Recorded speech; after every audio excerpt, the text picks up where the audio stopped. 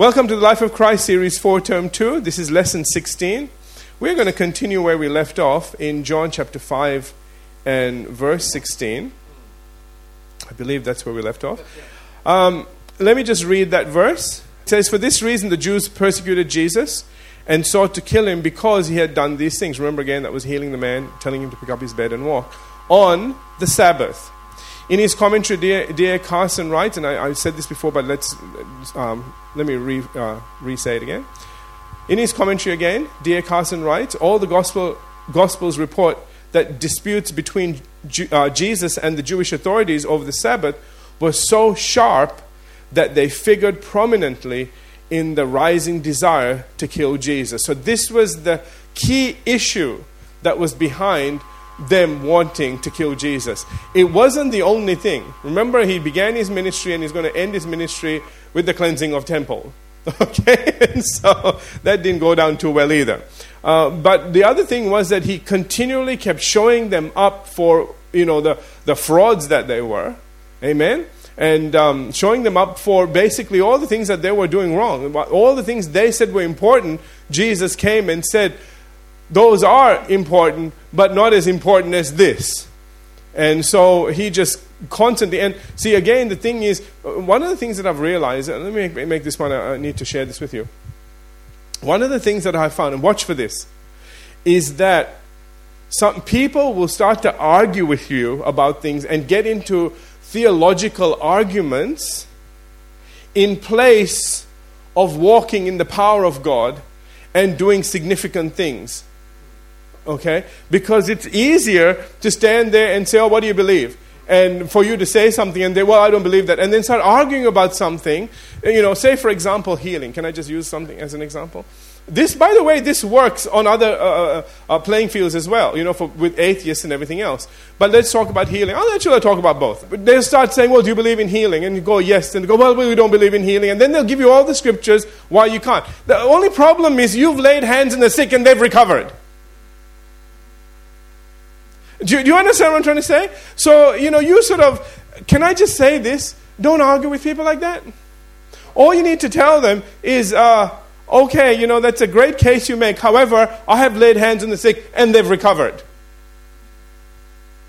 Explain that. Well, we can't because, the scriptures are blah, blah. Just hang on, dude. When something like this happens, you need to go revise what you think about what you think you know. Okay? You really need to. So I'm not going to argue with you about this because there's no point. It's like somebody arguing that the sun's not going to come up tomorrow. Doesn't matter how good your argument is, your argument isn't going to change the laws of gravity and everything else that's going on. It won't change the truth. It will come up regardless of how great your argument is. Do you understand what I'm trying to say? And so this is one of the things that we need to understand.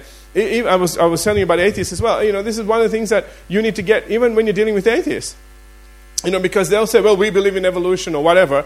Just say, yeah, that's fine, except I've seen miracles. Explain that. Okay, you say you don't believe in God, explain miracles. See, this is where, but if I was religious, then I'd be arguing with them, oh yes, but blah, blah, blah. And they'll be going, yeah, but, what you say about Christian Science, we've proven you guys wrong. And we'll be saying the same thing. We'll say, yeah, but we've proven your guys wrong. And yeah, that doesn't end. You know why? Because you believe what you want to believe. It doesn't matter about the evidence. It's what you want to believe. And some people say, well, if you show me enough evidence, I'll believe. No, you won't. Just in saying that, I know you won't. If you say, I'm interested in Christianity, but I have a few things that I need some answers, I'll talk to you. Now I see where your interest is. Do you understand? But if you sort of say, well, I'm an atheist, and you know what? If you can convince me, then I'll believe. No. You've told me that you are this. That's your whole view on life. I know enough not to. And the thing is, why argue about something that is... See, and this is where sometimes people go, oh, my faith is shaky. Dude, you laid hands on the sick and watch him recover. Something miraculous has happened in your life. Why are you letting somebody argue you out of what you know is true? Because they have a good argument? Do you understand what I'm trying to say? So, again, we need to understand that, I'm saying all of that to say this. The Jews are saying to Jesus, you've broken the law. And yet, Jesus healed. You can't break the law and heal. Do you get what I'm trying to say? This is the conundrum. This is the problem. Okay? You can't do that. So what do? You bypass the healing and focus just on the law that's broken. Because the healing counteracts your arguments.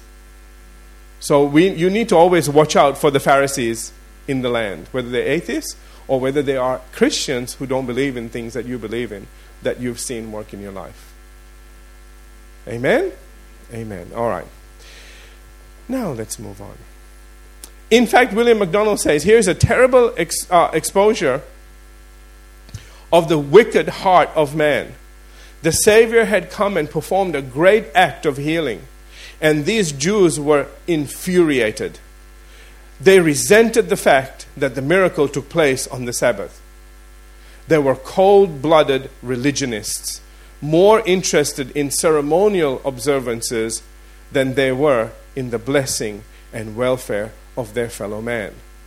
They did not realize that it was the very one who set apart the Sabbath in the first place who now performed an act of mercy on this day.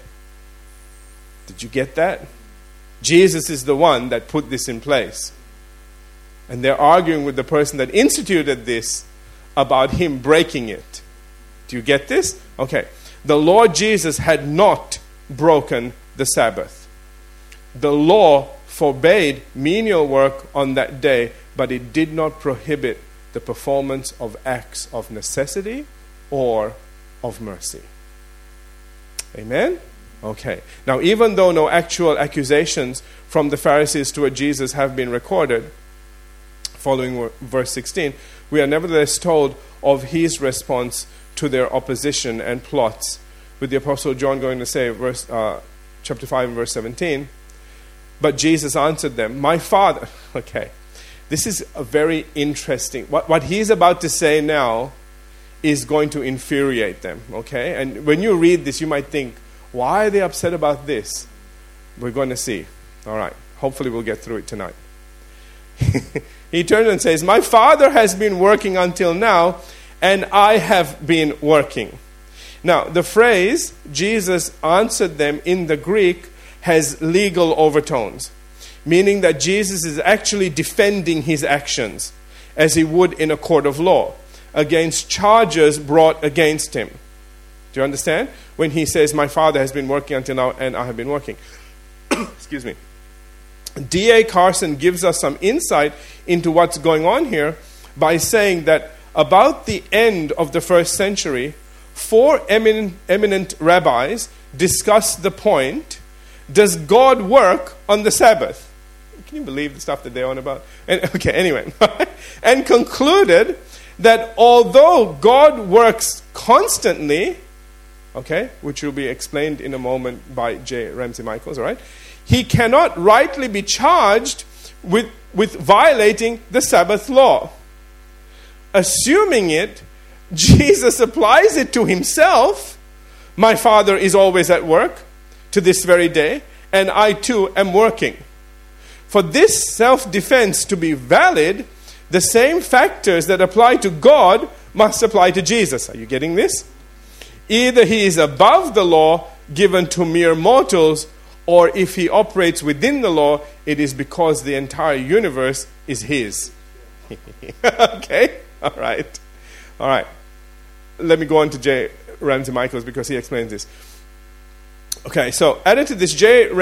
Ramsey Michaels further explains that the background of this pronouncement lies in certain debates among Jewish rabbis and philosophers over the meaning of the biblical statements that God rested on the seventh day. Remember that? Genesis chapter 2, verses 2 and 3, all right? Their conclusion was that God did not actually stop working after 6 days, for if he had, the world would have ceased to exist. Isn't it awesome? Yeah? Okay, all right. Instead, he simply ended his work of creation and began his work of sustaining and watching over the world. In this sense, God himself breaks the Sabbath. Building on this conclusion, Jesus argues if God, whom he calls his Father, is still at work, it is appropriate and necessary that he also should work even on the Sabbath. Do you get that? Jesus' assumption is that his works are the works of God. All this did was make the Pharisees even more mad. You know why now, right? Okay. And it says, therefore the Jews sought all the more to kill him because he not only broke the Sabbath, but also said that God was his Father, making himself equal with God. We need to understand something here. God never stops working. Can you believe the argument? Who is to go question God about breaking the Sabbath? I mean, this is how ridiculous this is. Think about this. You create something, and then it turns around and accuses you of doing the wrong thing. Like somebody once said, I made you. I can get rid of you and make another one. Nobody will know. You know what I'm trying to say? Man, why even go there? This is how stupid people become. That they think that, you just be thankful that he made you. Thankful that he's working, looking after things. Amen. You wouldn't even think to accuse God. And yet, here they are having arguments about, now, is God breaking the Sabbath? Wow. That's just beyond me. Honestly, I can manage a lot of things, but that is just like, the stupidity is just epic. That's all I would say. Moving on. William MacDonald points out that this verse is very important. It tells us that the Jews became more determined than ever to kill the Lord Jesus. To their narrow minds, it seemed that the Lord had broken the Sabbath. They did not realize that God never intended the Sabbath to impose a hardship on man. If a man could be cured of a disease on the Sabbath, God would not require that he should suffer one day longer. Can we get an amen on that? Amen? Okay. When Jesus spoke of God as his Father, they realized that he was claiming to be equal with God. To them, this was terrible blasphemy. Actually, of course, it was only the truth. Remember again that it is this gospel that says in the beginning was the Word, and the Word was with God, and the Word was God. Amen? And so now we begin to see again, that's why I said the Apostle John had insights into Jesus that very few people had. That's the reason why I continue to believe that he received these insights because of his visit to heaven. I believe he saw things that he just, every experience that he had suddenly took on a new light. Do you understand? And so his gospel was going to be something so different to all the others. And theologians say that it is. It is so different to the other three. They're called synoptic, his isn't. Okay? Synoptic means they see together. All right? But his is just totally different. And again, this is the reason why I believe. He saw things and he understood things. Can you imagine the kind of information and the knowledge that you would gain if you went to heaven and then came back? You would know things. You would have seen things.